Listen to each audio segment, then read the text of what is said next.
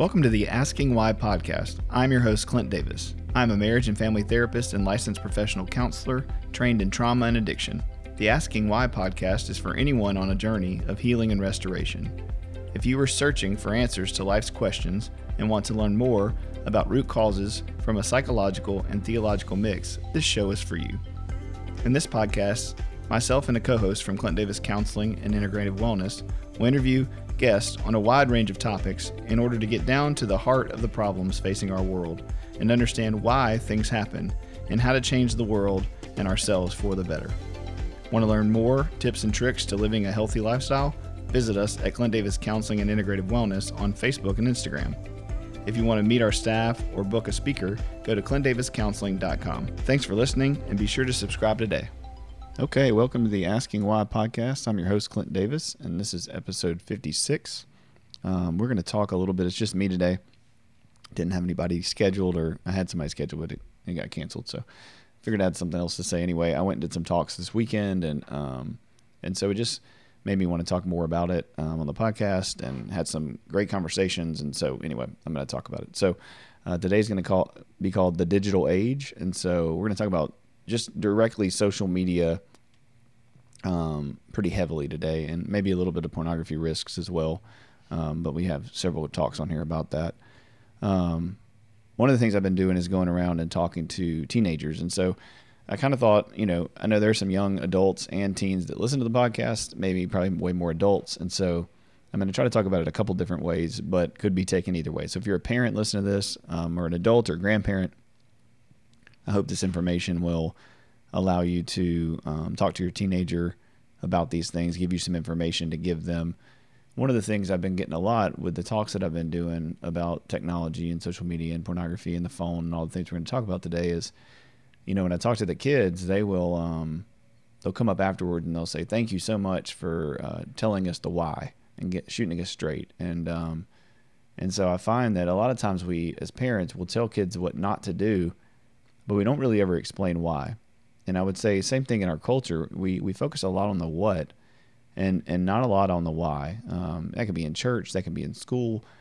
A kid has a behavior problem and we're like, hey, he needs to stop doing this. And we never really stop sometimes to ask why.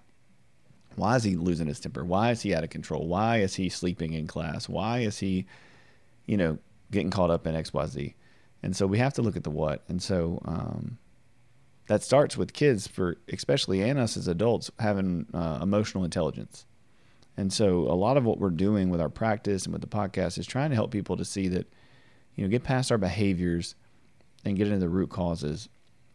And in order to do that, we have to, have this kind of EQ, not IQ, not, about books and smarts and research and all these things, but emotionally be intelligent, understand that we have to understand ourselves and have insight. And in Scripture, we call that wisdom, right? The wisdom literature, and being able to look in ourselves and know why we do what we do.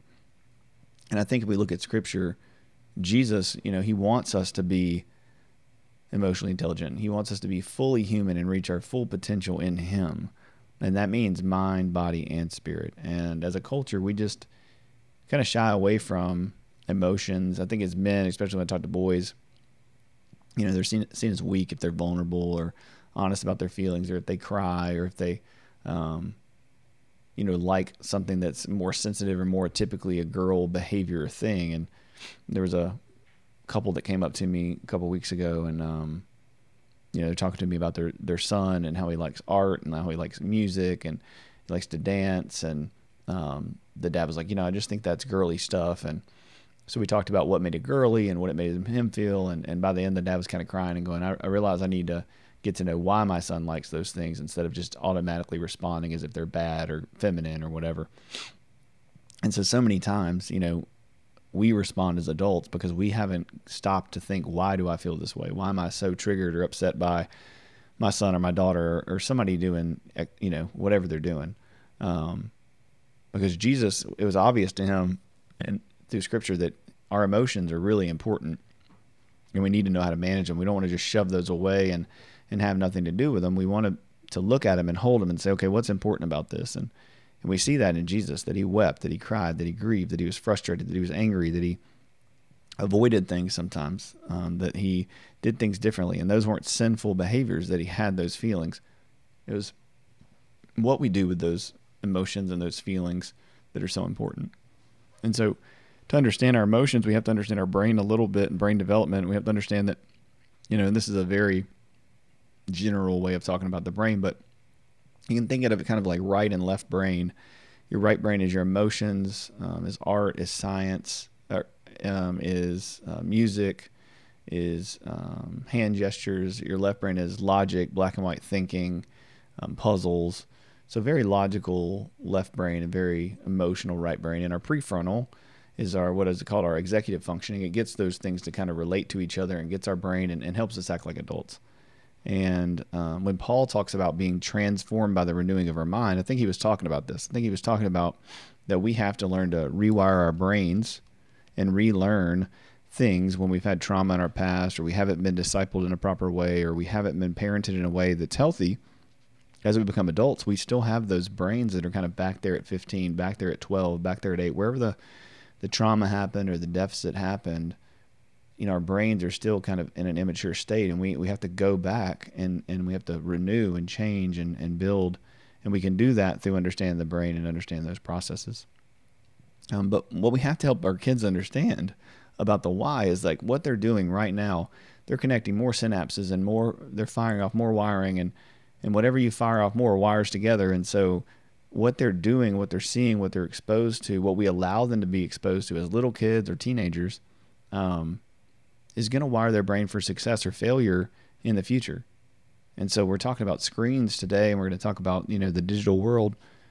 But whatever we're letting our kids do early on is going to make them very dependent one way or the other. And I think a lot of us, myself included, I have 4 and 7-year-old, and I can fall into the habit of letting them have too much screen time or letting them play too much Switch, but we want to try to do the right thing 7 out of 10 times, 8 out of 10 times. We want to have a structure, a boundary that's set, and then we want to try to hit that all the time. And yeah, there's going to be days where we slip up or we have fun or we let it go a little too far. But right now what we're seeing in the culture is that it's always too far and it's always too much, and we need to back that up. Or as we see already, our kids are going to have a lot of problems. We've seen, the anxiety and the depression and the self-harm and the suicide rates soar in the last 10 years. And I think a lot of that has to do with what we're talking about today, that we just let them have way too much access to things that seem on the outside innocent, but in reality, they're not. They're having major consequences with their brain.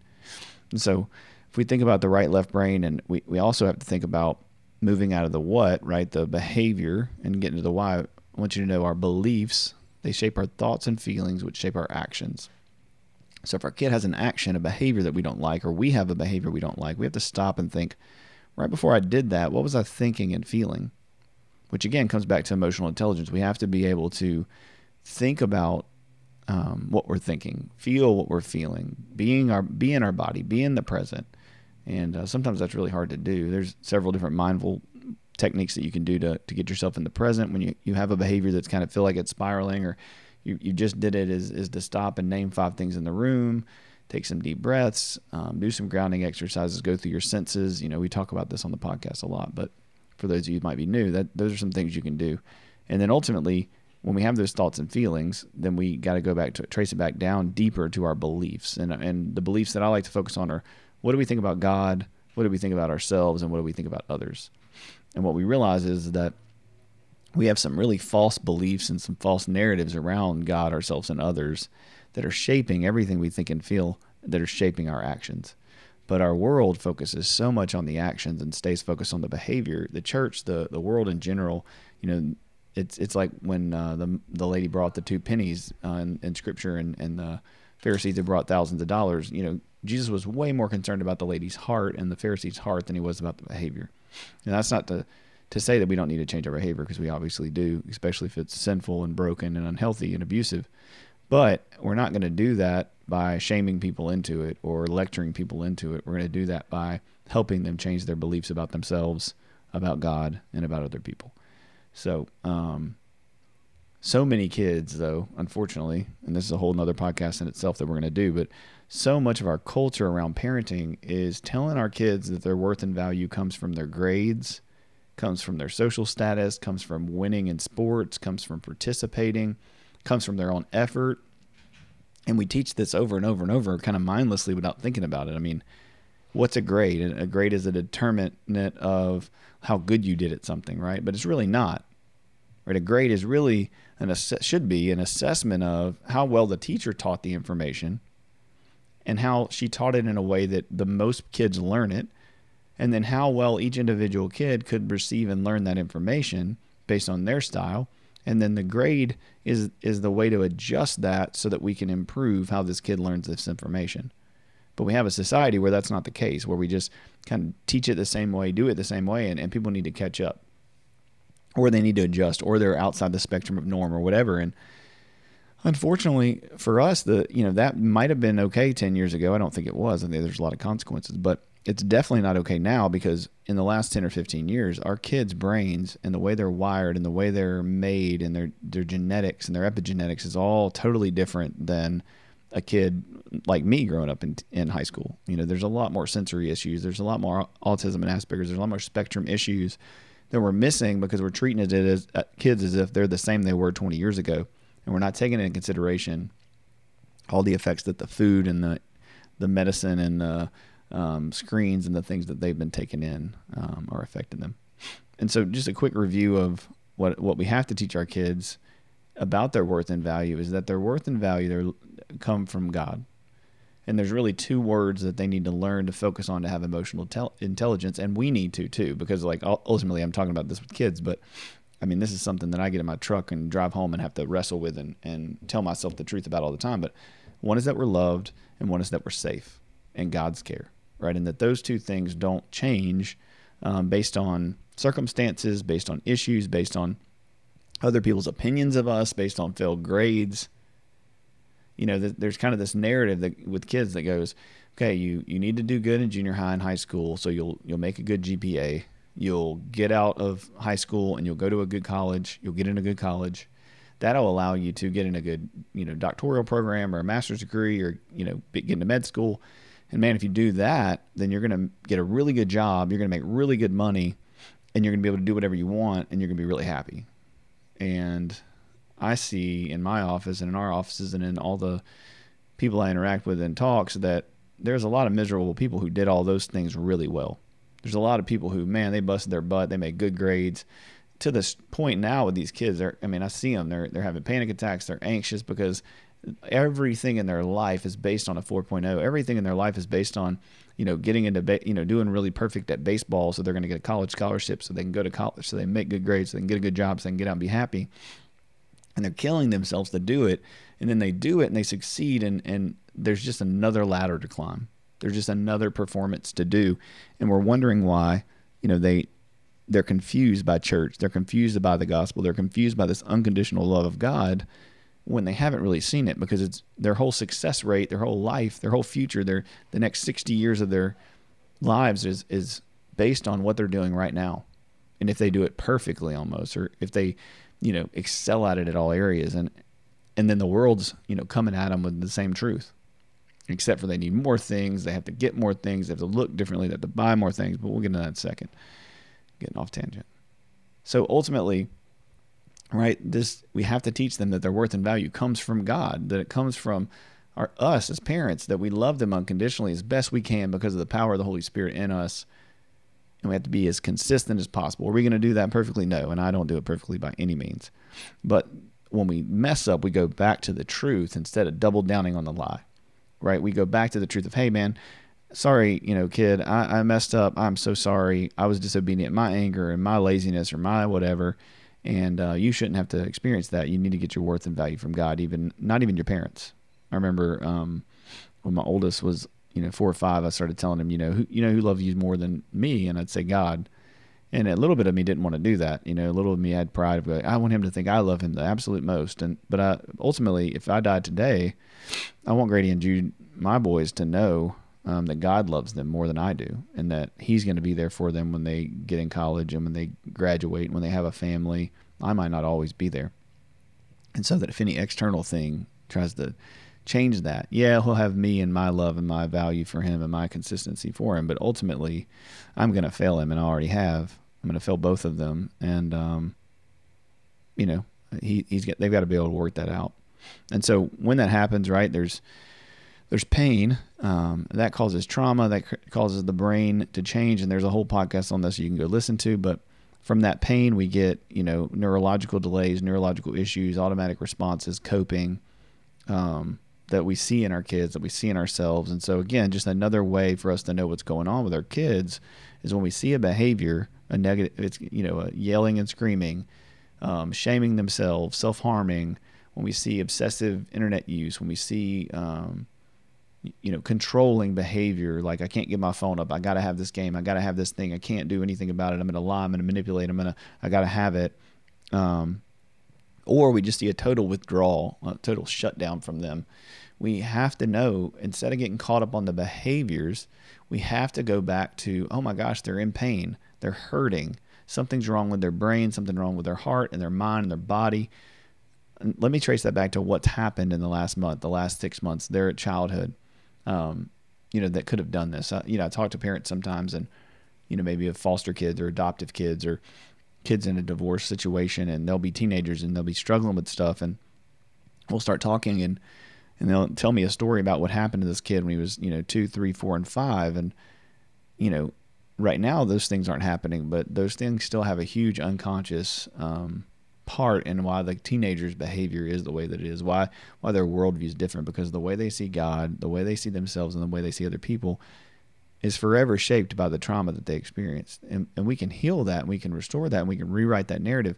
But ultimately, until we stop and rewrite that with them and for them by our actions, our behaviors, our words, our consistency, the Holy Spirit's power through us, then they're going to keep having that narrative because it's built and wired into their brain. It's hardwired in for safety. It's hardwired in for survival. And we have to get past the behaviors and get down to the root with the gospel and with our love and with our affection.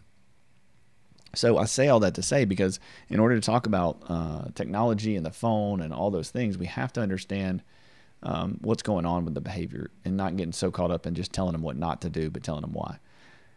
So our kids, these teenagers and these young children, they're what I call digital natives. They are, I asked the kids in the group, like, what's a native? And, they say a native is somebody who's from the land, from originally there, that was born into it, is what a girl said a couple of weeks ago. And I'm like, right. So most of us are what we call analog to digital converts, right? We were analog. We had maps, we had pens, we had, calculators in class. We had, to call people on a phone that somebody could pick up and talk on the other line and annoy us to death. We have all these things that were just 10, 15 years ago still the case. And we grew up without digital things, without digital content, without social media, without Facebook, without access to the app and access to emails and people having access to us. But these kids, they're native to it. They've only always known technology in their hand. They've always only known the click of a button and the touch of an app. And again, those things release dopamine in our brains. Those things release dopamine as strong as cocaine to a child's brain. And I'm not anti-technology, but I am anti them having that drug available at all times as much as they want, whenever they want. And so they're the first group in history to have this stuff. And you, if you're listening, you're the first parenting group, the first grandparenting group to have this stuff as well. And if you're a young adult, if you're a college student, you're in this group. If you're 20 to 30, you are a digital native. You have grown up only knowing technology in your hand, only knowing dopamine being able to be filtered to you and through you. And it's changed the way you're wired. It's changed the way you think. And so a lot of times there's a lot of shame and blame going around for the millennials and that young generation for themselves. I think, self-blame, but also from the culture, just kind of like ageism, where we just hate on that generation and call them lazy or call them, mindless or whatever. But we've created it as an adult society. We've allowed it. And I hope today we can give some reasons why that is and why we should change it. And I think for many of the millennials, they're trying to find a balance in this new society of how to live in this way. And I think they're seeing the consequences. And some of them, hopefully in the church especially, are making some hard lefts, as I hope we do. But we are these little kids, these teenagers are also the last thing I was going to say was the first group to handle like adult content and communication abilities, like with little guidance. I've been doing these talks last couple years, and recently I've been getting to talk to the kids, and so I'll ask them, to raise their hand if they have a cell phone. And I did a talk this weekend, and it was about 150 kids, and they all raised their hand. Say, okay, keep your hand up if you have Snapchat. They keep their hands up. Keep your hands up if you have Instagram. Keep their hand up. Keep your hands up if you have TikTok. 97% of the room has their hand up. And I say, okay, well, keep your hand up if your parent taught you how to use your phone or social media. And literally, out of the 100 people that have their hands up, 98 of them will put their hands down. There may be 1 or 2 kids with their hands up. What's a major problem? It's not a small problem. That's not a small thing.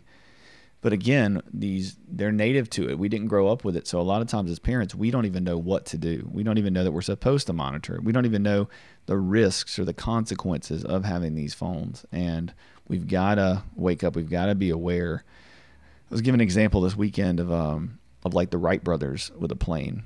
And I was saying that, the first plane was created by the Wright brothers, and what happened? It crashed.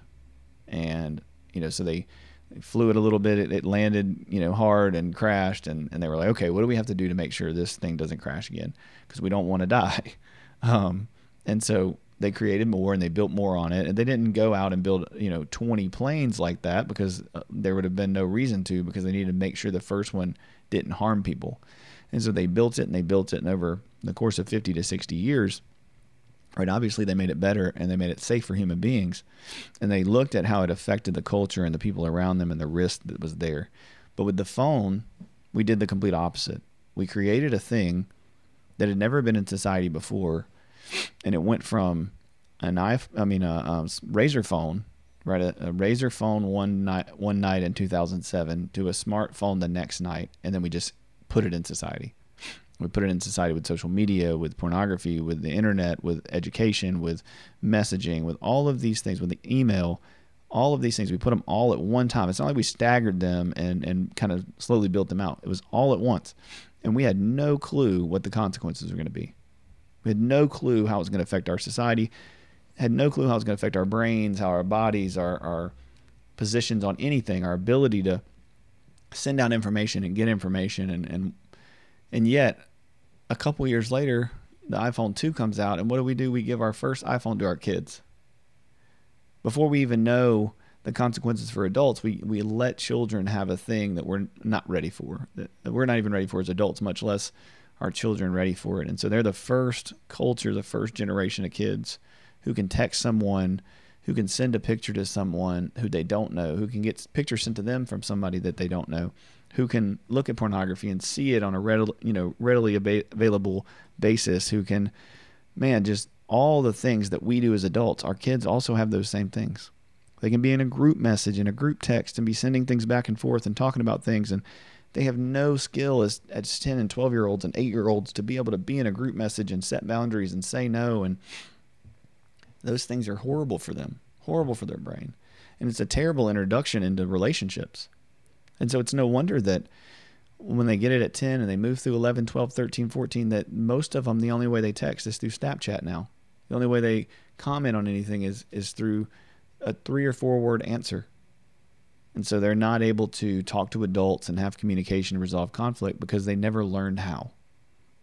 They were sent from 7, 8, 9 years old straight into having to have adult conversations and adult content and adult communication styles with no skill. Heck, half of us as adults don't have any skill either. We can't, I know myself, I've sent a text or an email and just been like, oh, I really wish I would have thought about that before I sent it. Or, I did it really quickly because I wanted to get it done, and how I said it was not how I meant it, but I didn't really think about how it would impact the person because I made it real direct because I just needed to get it done. Some people will send me an email. Somebody actually just did this the other night. They sent me an email about, hey, I saw you speak here. I want to get a counseling session with blah, blah, blah. Here's what I've been through. Can you help me? And I sent back, because I was in the middle of something, yeah, here's the front desk office. We have 2 people who can help you with that. Here's their names. Bam, sent the email. And immediately after I sent it, I was like, ugh. So I clicked open and sent another one. Hey, thank you for reaching out. I'm super proud of you for, taking the time to be vulnerable. What I really feel if I had time to stop and think about it. Well, in a relationship, you have time to stop and think about it because they're right in front of you. Now, I'm not saying everybody's good at that. I'm just saying you at least have the capacity to see their face and see their eyes drop or their shoulders slump when you completely dismiss and ignore what they're saying because they're not right in front. It's not just information sharing. It's a human being who's being vulnerable, who's communicating something deep down in their soul, and yet through email and through text messages, we can just boom, blow right by it. And we do it as an adult. And so do we think that our kids aren't going to do it like a million times worse? And that's how they're learning to be vulnerable right off the bat in relationships. And we gotta do something about that. The other thing that I like to talk about is the dopamine versus serotonin war that they're fighting. So I mentioned that earlier. Dopamine is a very addictive drug in their brain. It touches about 5 receptors. It's highly addictive. Need more and more and more of it. Serotonin touches about 15 receptors in your brain. It's not addictive. It's a slow, strong drip of hormone. You get serotonin from connection, from personal conversations, face-to-face interactions, hugs, exercise, eating green vegetables. And when you release those things, it heals your brain and it helps your brain and it gives you energy. Dopamine is what you get from pornography, what you get from ice cream, what you get from anything that you do instantly that's instant gratification, that's impulsive. When you touch your app on social media or your app on your phone or somebody likes or hearts or follows your page or makes a comment, your brain is flooded with dopamine and you want more and you want to see more. And we know this is true because if any of us post a picture of anything, how many times do we get alerted, updated, and then we go back and see it and we're like, oh, somebody liked that. Oh, somebody liked that. Oh, somebody liked that. And guess what? If somebody doesn't like it or the person you want doesn't like it, it doesn't change your happiness, right? You just get more depressed if they don't. So the dopamine actually doesn't improve anything. It just gives you a temporary high over and over. And what we're learning in science is that you're not actually producing any more dopamine after a while. Your brain is actually just avoiding withdrawal. So we used to think, oh, well, you do this thing, you watch porn again, you do this, and that means you're getting this high from this dopamine. Well, what we're seeing is that, well, once you burn it all out, really your brain's just going, hey, please keep doing this thing, keep eating this thing, keep looking at this thing, keep working on this thing, because if you don't, I'm going to be in a lot of pain because there's none left. And so we're seeing this cycle go over and over again, and we've got to not let that be the case for our kids. I mean, it's bad enough for us as adults who barely had this in 8 years, 9 years, 10 years, 12 years, depending on when you got your phone. If you're Ross Githens, which if you're listening to this, Ross, I love you. He's one of our therapists. He's an iPhone, iPad, MacBook, the king. And so, I've finally converted over in the last couple months. I'm actually looking at my MacBook now, and it is amazing. And now I have to say, Ross, thank you for changing me over.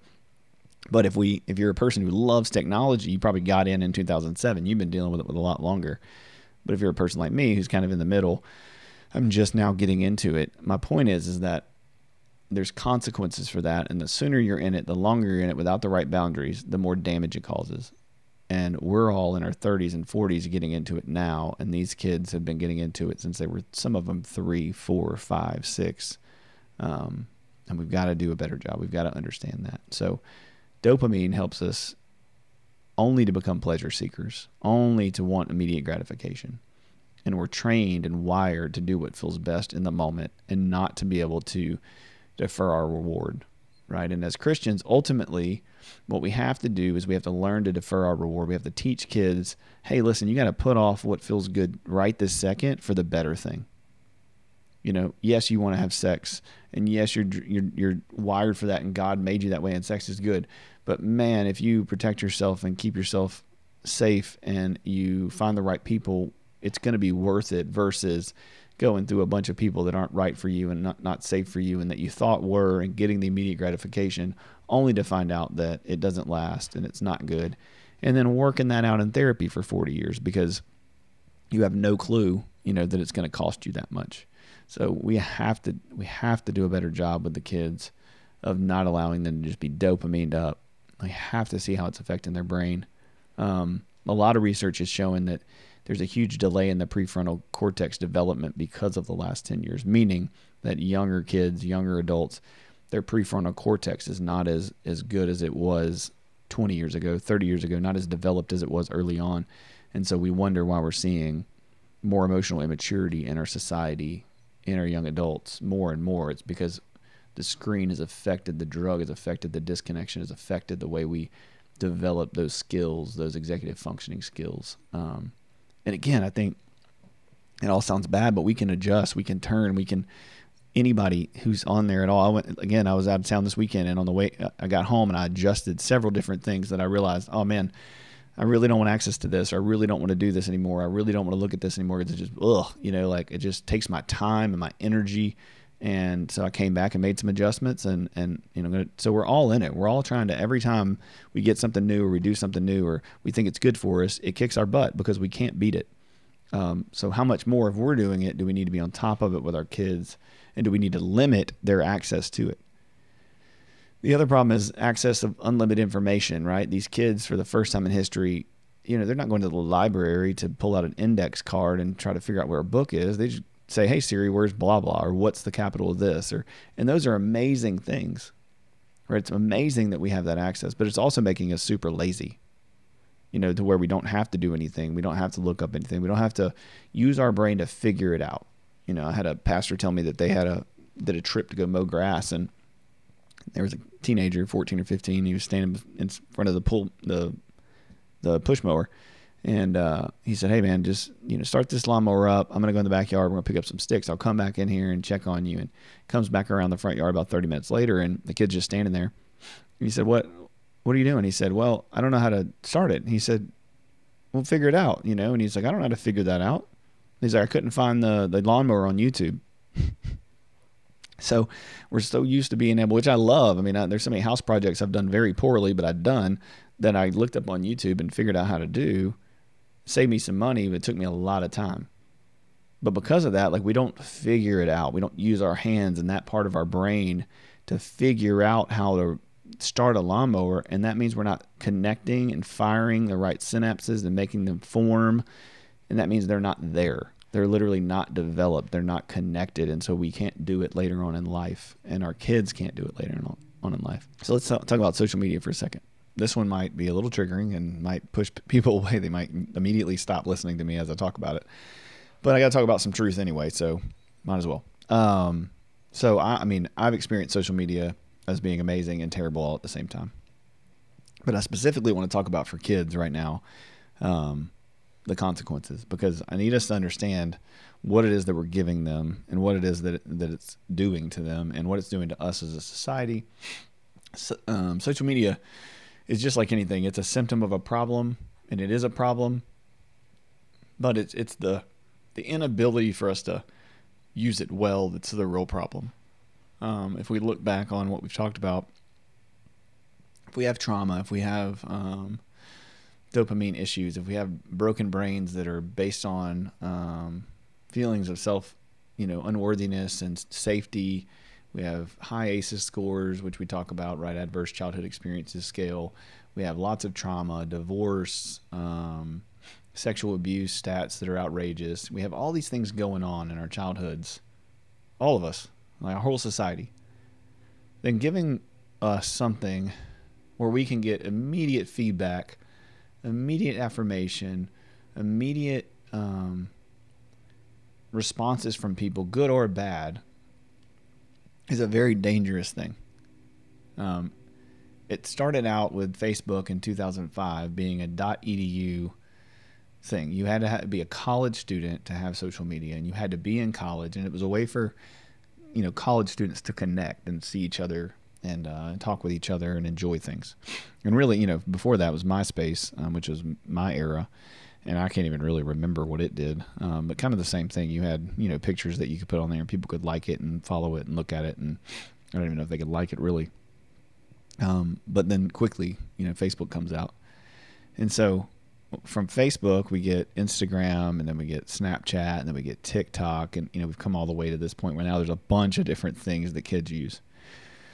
But I want to talk about this key point, a bunch of key points. But a movie, a film is rated R because it's restricted, right? It's rated by a group of people who are in society who aren't Christians probably, and who are deciding that, hey, there's some content that's in some of these movies that we don't want children to see, and children shouldn't be exposed to because it's adult content. It's nudity, it's language, it's violence in a way that we know if kids see it will be a problem for our society, or we'll get sued for showing them. I mean, essentially, or there'll be a lawsuit because you didn't rate it, and then somebody brought their kid to whatever, and there was some murder, violence, or sex, or nudity, or exposure, and your kid's going to have problems from that. And so you're going to be able to prove they have problems because they saw this stuff, and now you're in a lawsuit. So that's why we have rated R movies. That's why we have Y7 shows for kids. Ultimately, it's still the world deciding those ratings. So I would say no matter what, we have to check that stuff. But I say the point I'm making there is that there's not a social media platform that has a rating. That's pretty mind-blowing. Like it's not like Facebook is rated R or X or XXX or, Y7. It's not like Instagram is rated Y7 or, for 12-year-olds or for 12 and up or, whatever. I think Facebook is 13 and up, right? But the problem with that is there's way, way, way, and one more way worse content on Instagram and Facebook and our phones than in a rated R movie. Right there, you might see nudity in a movie, you might see breast in a movie, you might see a sex scene in a movie, but you're going to see hardcore violent pornography online. And you can find that on Instagram. You can find that on Snapchat. You can come across child pornography on Instagram and on Snapchat. You can come across all kinds of bestiality and all kinds of things that get uploaded because there's no filter for it. Now, they have a group of people that filter it. There's actually a group of people that their sole job is to sit in front of a computer and filter out atrocious things that people post on Facebook, on Instagram, on Snapchat, and they try to catch as much as they can so that we're not all seeing it as a society. But it slips through the cracks. And kids can go looking for it because when they're little, they don't understand. They're excited by it or they're interested in it or it's just they're curious. And curiosity killed the cat, and it's killing our kids. It's killing our adults. So we have to understand that the social media that's out there, it doesn't have a filter. It doesn't care about the exposure, right? And the stuff that goes viral is not good things. It's always negative things. It's 95% of the time it's something horrible, horribly funny, horribly awful, horribly ridiculous in our society going on that everybody clicks on and watches. Like this podcast. I mean, I love that people listen to it. I love that we have the downloads and the listeners that we do. And thank you all so much for listening to hopefully what you think is good content. But it's not going to go viral unless good content is shared by people. Instead of the things that get people to, think about negative things and get excited and share and gossip and, talk. The other problem with social media is that it's full of unsafe adults. What I mean by that is 15 years ago, just 15 years ago. Well, let's go shorter than that. Really, children have only had phones for about a decade. So let's say 10 years ago.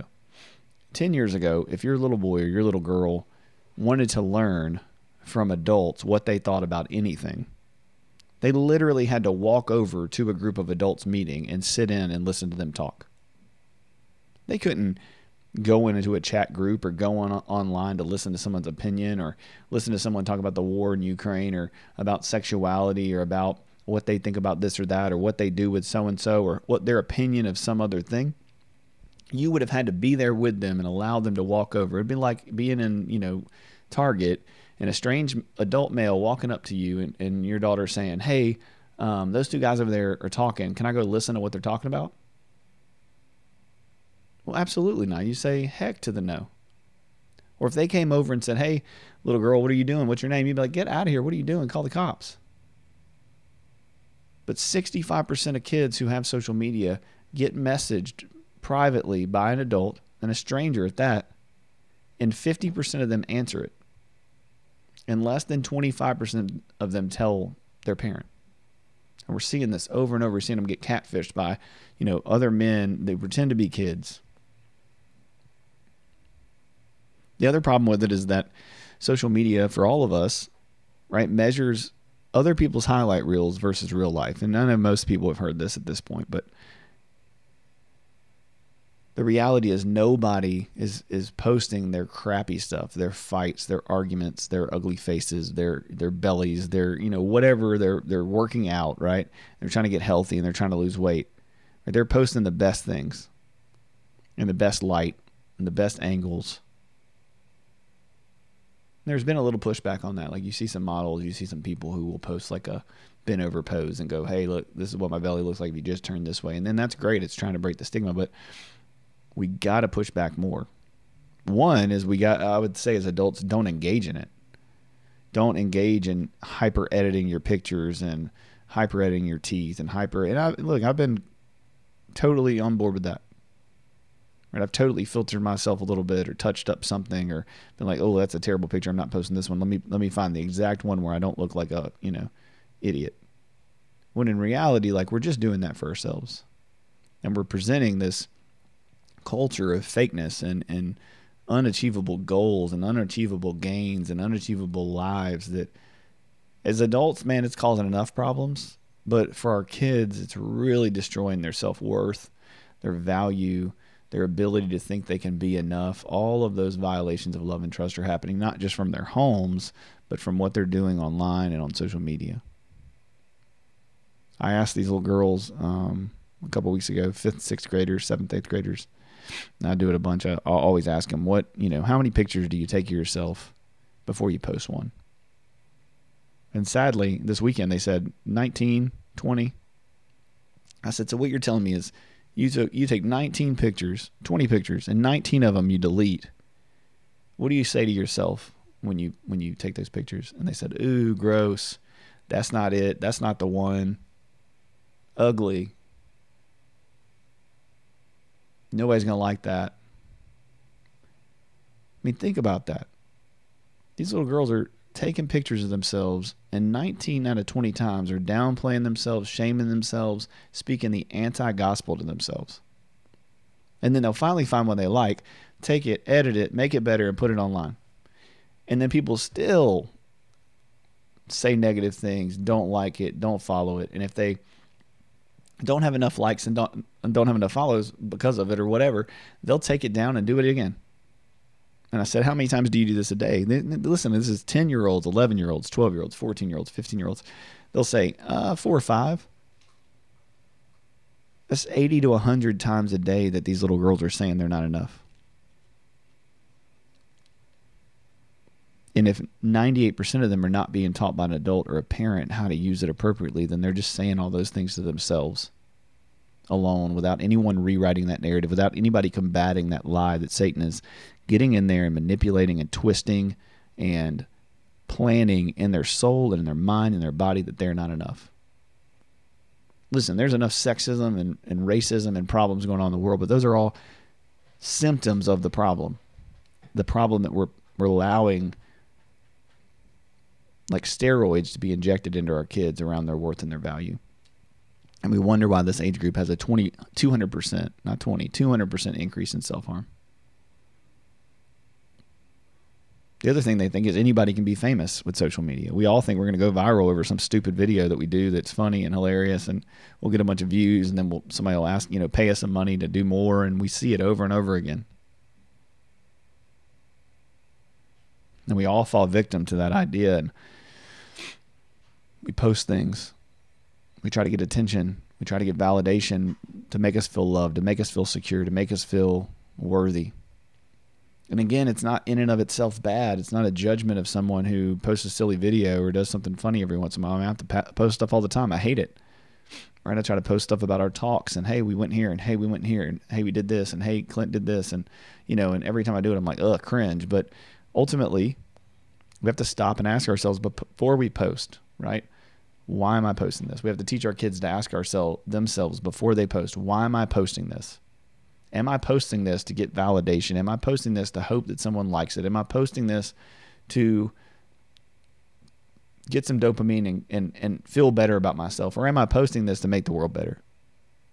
Am I posting this to legitimately just share what God is doing in my life that's good, that he's doing in other people's lives that are good, that we don't deserve, that we're gracefully been given, so that other people have hope that he can do that in their life. So are we posting about God and for God and for his glory, or are we posting for our glory and to become God ourselves? We have to ask that question every time we post on social media, every time we engage. Because if we don't do it every time, then it's going to be for ourselves 100% of the time. It also makes us all feel like we have connection when we don't. Because here's the deal. You can have all these Facebook friends that follow you and like your videos and like your comments and love your podcast. But when you have a miscarriage, do they show up? When you lose your job, do they show up? When something bad happens in your life, do they come over and bring you dinner and pray for you and give you a gift card to somewhere to eat and really love on you and listen to you? When you slip up, when you mess up, when you have a problem, what happens? Man, we see this in society. We see this with actors and professionals, and they're worshipped by us, by society. We love them and love them and love. We love every movie they're in. We love everything they do. We talk about them like they're awesome and amazing people. God, like, blah blah blah. So and so does this on the side, and he's so good. But the one moment they mess up, the one moment that we film or show a response that's not good, we're all making memes and talking about it. Where do we think kids are learning bullying? From us. And so is what we share and how we interact and what we do on social media, is it of God or is it not? Is it glorifying him, or is it glorifying a world where kids are growing up to look and go, these are how the adults act and interact and make fun of and laugh at and jeer at and make memes of? Now, again, I'm not above laughing at them, I promise. There's some good memes. But you got to know who you're interacting with those things with. You have to know who you're sending those things to. You have to know that they know your heart underneath it. And you can laugh at something and know that it's not. You would never treat someone like that. But kids don't look at us the same way. They're not adults. They do not understand that sometimes things are just humorous and that we're trying to make light of a hard situation. The other problem it has for kids is FOMO, fear of missing out. They can know what 200 of their kids your friends are doing on the weekends. They can know every vacation their friends' family's taking them on, what dinner they're eating, what food they're getting to eat, everything. And so it's never enough for them. They're just at home chilling in their pajamas, watching Netflix, and their friends are out, doing all these things. And their friends can post and tag each other in it, and they're not invited. Man, I was invited to all kinds of things in high school. I didn't know it. There were sleepovers and birthday parties and trips and vacations, and I would have never known it unless somebody told me. And then it hurt for 2 seconds, and I moved on to something else. But these kids know everything at all times. And the anxiety and the depression and the you're not enough and you're not in and you're not worthy and you didn't get invited to this and you didn't go to Sonic with them when they went and get drinks, and just all of that is constant.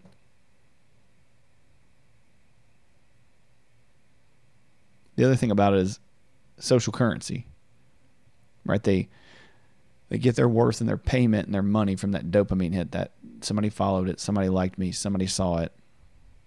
And they use that as social currency in relationships. Oh, did you see so-and-so did this? Oh, you see so-and-so did that? But again, they get bankrupt real quick if something bad goes on. Something negative happens. If it's not always on, if it's not always good, if it's not always quality, it goes from all to nothing. Also, with that instant access and always on, bullying is commonplace. When I was in high school, there were these two kids. I won't say their names on here just in case they listen, but they used to turn their senior rings around and smack me in the back of the head. And we call it ring popping when we were in high school, and it's cute and funny then, but it hurts.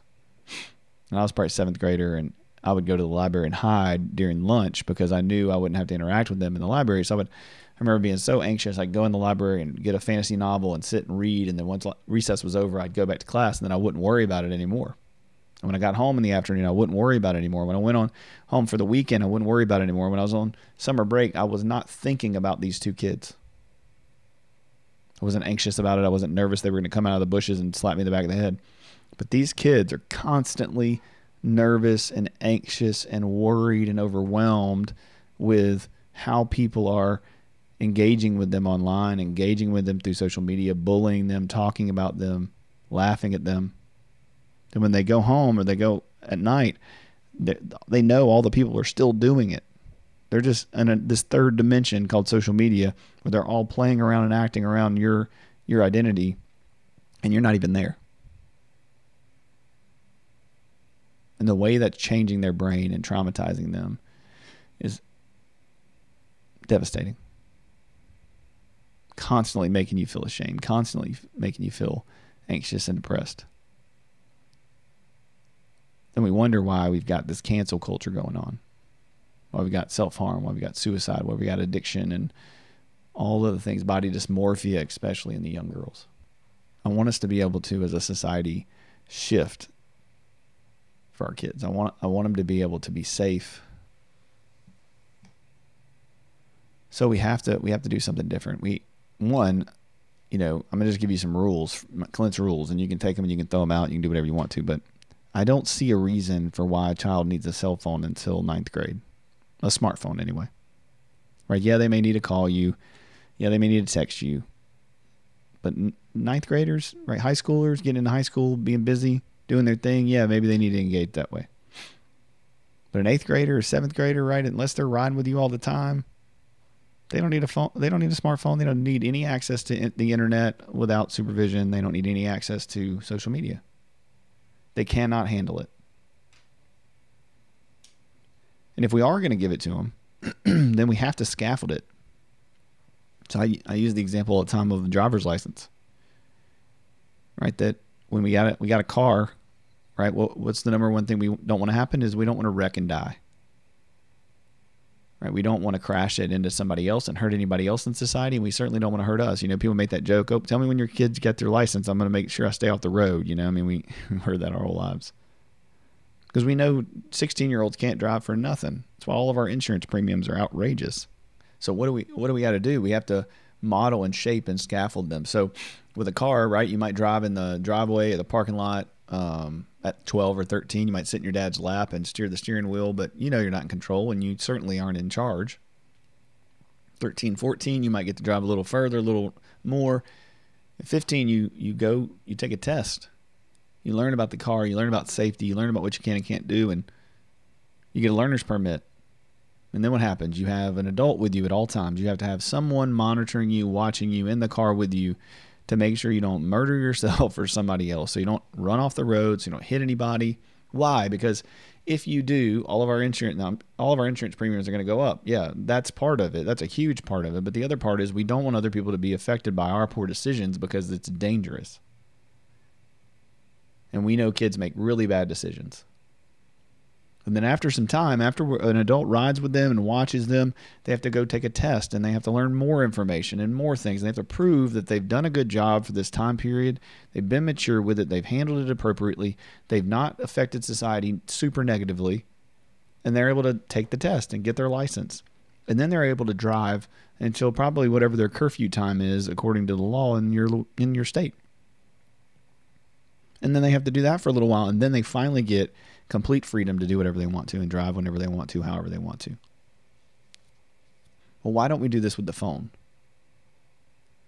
Why do we go from now 9 years old to driving?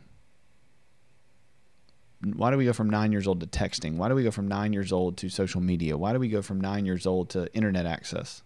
When we haven't taught them any of the rules, any of the boundaries, any of the structures, any of the pros and the cons, not to wear their seatbelt, not to look left and go both ways, and how to turn.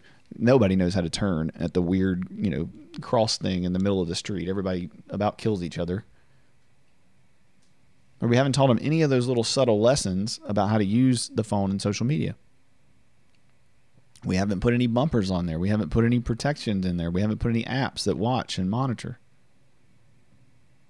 They haven't put any boundaries around what they can and can't download and what they can and can't see and who can and can't send them something. 10, 11, 12, 13-year-olds. Their brains aren't remotely developed, remotely formed to handle hard things. So if we're going to give our kids a phone, I just beg you to scaffold it, to walk it through. If you got to give them a phone, Great. Put an app on there where you can monitor their text messages, where you can teach them how to talk and how to communicate and how to respond to people when they send them messages, and you know who's doing it, so you can limit that. If you're going to allow them to have social media, please sign into it on your phone. If you give them an Instagram account, sign into that Instagram account on your phone and watch the direct messages and the messages sent out and the people they follow and the things they heart. And then walk them through, have conversations weekly, daily about texts and sent and what they're liking and what they're watching, and monitor their YouTube usage. Download the videos so they can watch them without them being able to just freely roam wherever they're at with their phone. Put Covenant Eyes on, or put any of the other good apps, Bark. Now listen, none of it works perfectly. There's no app that's perfect. Everything gets a workaround. But we have to keep working really hard. And I know this sounds like a daunting task for teenage parents, and especially for parents coming up like me. I mean, I have a 4 and 7-year-old, you know. I'm seeing everybody's getting phones in 8th grade and 9th grade, or 8 years old, 9 years old, 10 years old. People are having phones, and, you know, people's kids are like, I want a phone. So-and-so has a phone. So-and-so has social media. You know, why can't we get on there? I just want to do it for church. I just want to do it for that. And I get it. It's difficult. But the pros do not outweigh the cons, especially in the way we're doing it. And so we have to educate ourselves, educate our friends, support one another, and build a community of people who are like-minded, who go, hey, listen, we all hang out. We're all going to spend time together. We're all going to disciple our kids together and raise our kids together in the next 5, 10, 15 years. Let's get on the same page about this. Like, these consequences are too much. This is too much of a mess for us to let this go on. So what are we going to do? Well, decide together. When your kids come over to play and you eat dinner, don't let them get on the screen. Don't let them get on the computer. Don't let them get on an iPad. Put that thing up and make them go play outside. Make them play a game. Make them go upstairs. Make them do whatever they're going to do, right? Do some art. And we have to be proactive about that as parents. We have to together say, hey, listen, y'all are coming over for dinner Friday night. What's something we could buy or do or get we can have ready for these kids so they're not asking us about a screen? And make sure we're on the same page.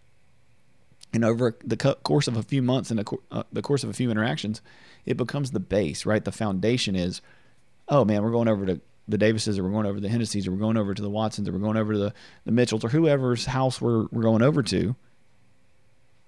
Well, we know we're not even going to ask because they're not going to let us have it. And also, the last 15 times we went over was amazing. We had so much fun with them, and we didn't even touch a screen. We didn't even touch a device. We didn't just sit around and watch Dude Perfect for 2 hours so our parents could talk. And I get it. I want to do that sometimes. And I'm not saying every once in a while you can't. But I am saying we have to be mindful about it and intentional about it. And we have to get ahead of it. And so I know I'm going on a rant about this, but I think it's super important. And I don't think enough people are talking about it within our church, within our community, within our country, within our world. And I hope that today you understand a little bit about why. Right? The consequences are life and death for them. They really, really are. The consequences for our future really, really is. And if we don't adjust, if we don't as adults, just pause right now and stop and go, okay, I know this is true because it affects my life the same way. I'm filtering my pictures. I'm editing things. I'm posting the best things. I'm engaging constantly. I am overwhelmed. I find myself being lost in the swipe. I'm in a fight with my husband or my wife about how much they're on their phone and on social media. Everything we talk about is, did you see what so-and-so did and what so-and-so didn't do? Have you seen about this new thing, or this person did this at the Oscars, or this person did this? Hey, do you see this meme it's just constant. And so stop and go, okay, what am I doing and why? And how do I make an adjustment? Because if you make an adjustment, I promise you're going to be healthier and happier. I promise you're going to be less stressed, less anxious, less annoyed, less angry. I promise you. Because you're going to make space.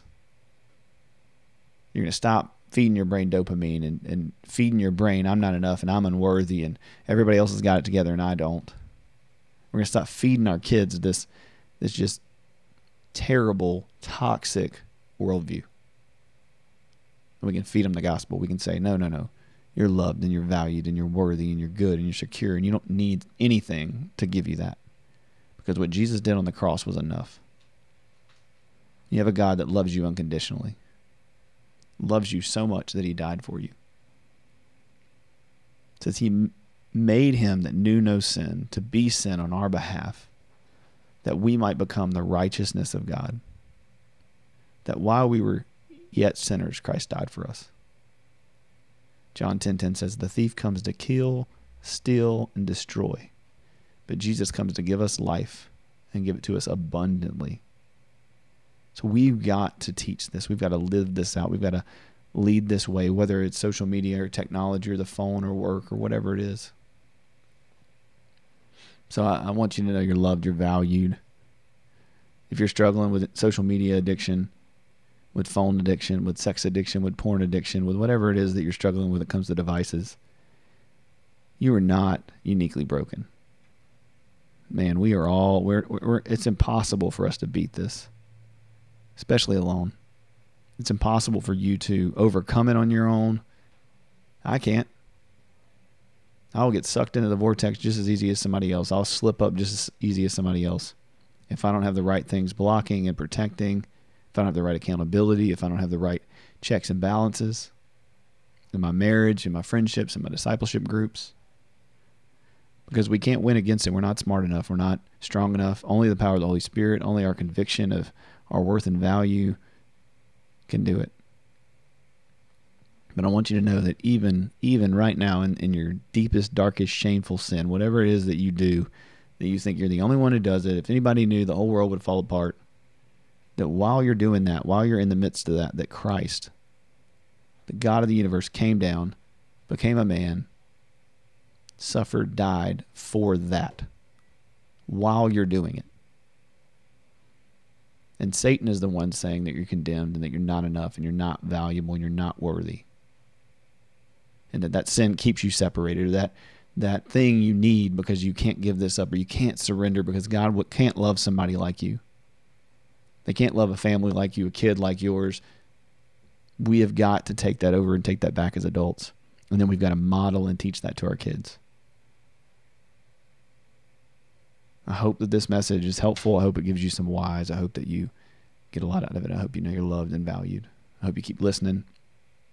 I would love for you guys to share this podcast with other people, to get the message out, to get this information out, to get people help. I want to look up in 10 years and see we made a difference, see we made an impact, and this trust that God's going to use it, and that his Holy Spirit is going to go over us. I'm going to do something a little unusual. I'm going to pray for us before we go. God, I just want to pray for this group. Anybody listening live this week or later on or in the future, God, I want to pray that we see a change, we see a difference in our hearts, our minds, our bodies. God, that your Holy Spirit comes into the ones praying this prayer and listen to this prayer, and that, man, you start to help us to pull the scales off our eyes and see you.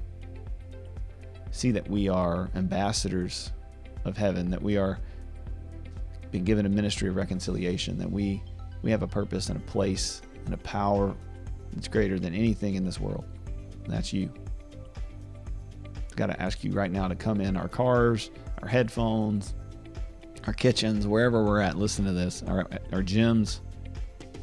And you open our eyes to the people around us, that they're real human beings to connect with and see and love on, that love you, that will love us, that we can love on. In Christ's name I pray. Amen. See you guys next week.